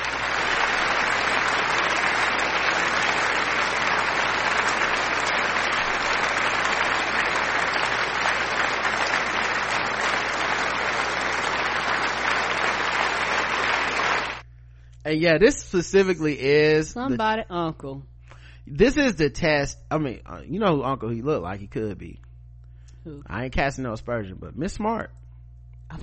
You know, like just that philosophy in life. You know what I'm saying? Like I can getting see over on people. I can see it. You know what I'm saying? Game in the system. Like you know, he might originally be from Detroit. You know, maybe that's where he learned the game. Okay, you like I had to put my niece on. You know what I'm saying? Like. You take what you can get. Fuck these crackers. Okay. Smarter, huh? They can't get me. You know what I did do? Ride the subway for free. I know that much. All right. He's too busy jumping the turnstile to get his hairline right. Yeah, but it's crazy though, because it is them using fear tactics, because essentially it's a relatively harmless crime. Obviously stealing $50 from people is fucked up, blah blah, but considering that they're saying this guy is the reason we must take back bail reform, we must keep people incarcerated for sometimes 10 to 12 days just waiting for a trial, we rather do that than let this guy go free. Also, many of these crimes happened before bail reform. Bail reform happened January 1st. He had 133 other arrests before then. This is not a symptom of bail reform. Now, him talking to the camera, talking crazy, whether they put him up to that or he did it himself, that's not enough to put a fear tactic to make me go, okay, yeah. All right, let's go to the last one, guys. Time for the bonus round.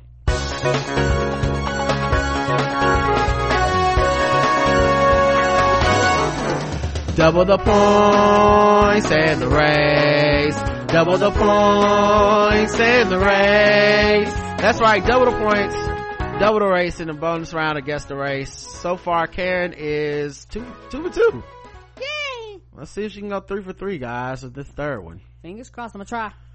An Ohio man live streamed a massive party while defiantly declaring, "We don't give a fuck about this coronavirus," only to be arrested over the weekend for flouting social distancing rules.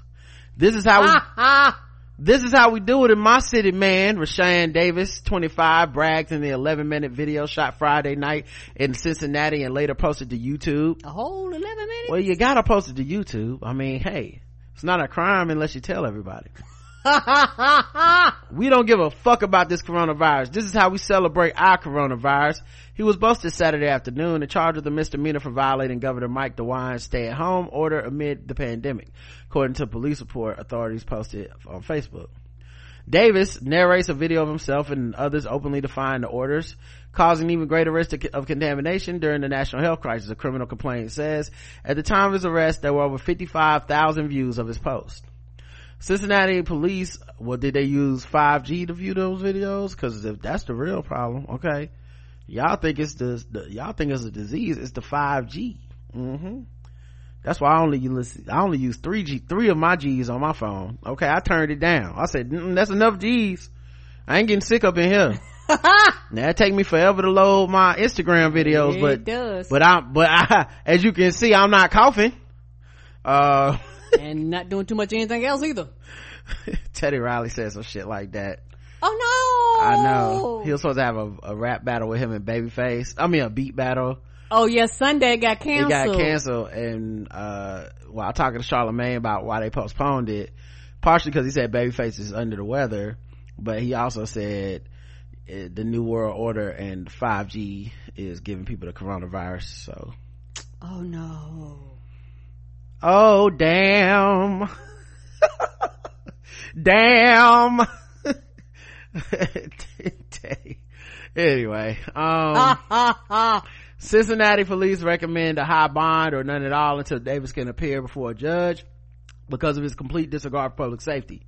YouTube commenters blasted Davis and the other revelers.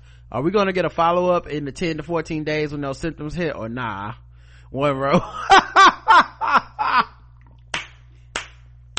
The rest of Ohio spoke and we agree we don't claim these people. This is ignorance, said another person. Karen, guess the race of Rashawn Davis. Oh, black. Karen's going with black. All right, let's check the chat room and see what they believe.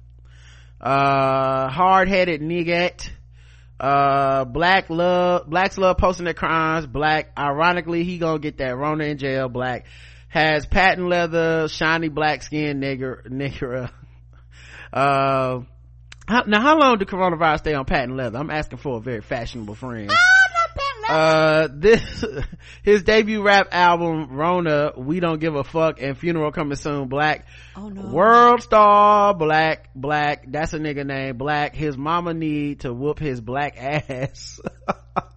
Rashawn, Black, and Porch Monkey, of course, Black Rob coming through with the classicism. Voter suppression the Rona way, the correct. Oh no. Everyone said the same thing. Y'all got it right.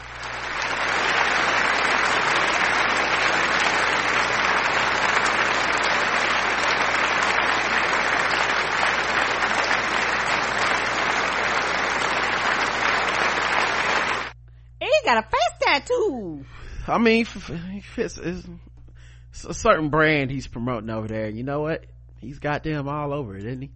All right. They were gonna find you, baby. That's specifically you. They couldn't say you look like nobody else. Yeah, I can't believe he had so many people go to his party. You know, like what about that guy says definitely need to go to his coronavirus party. Unless it's him being like, bitch, you better come to my coronavirus party. I'll be like, okay, all right, man, leave me alone. I don't want to. I'm gonna kill you this way or you could die from the disease. Okay, all right, I'll be there. Hang up and never be heard of from again. Yeah, well, that does answer the question that I always have. What? Who all gonna be there? It's gonna be Rashawn Davis, so it won't be me. All right, let's go to Sword Ratchet this segment.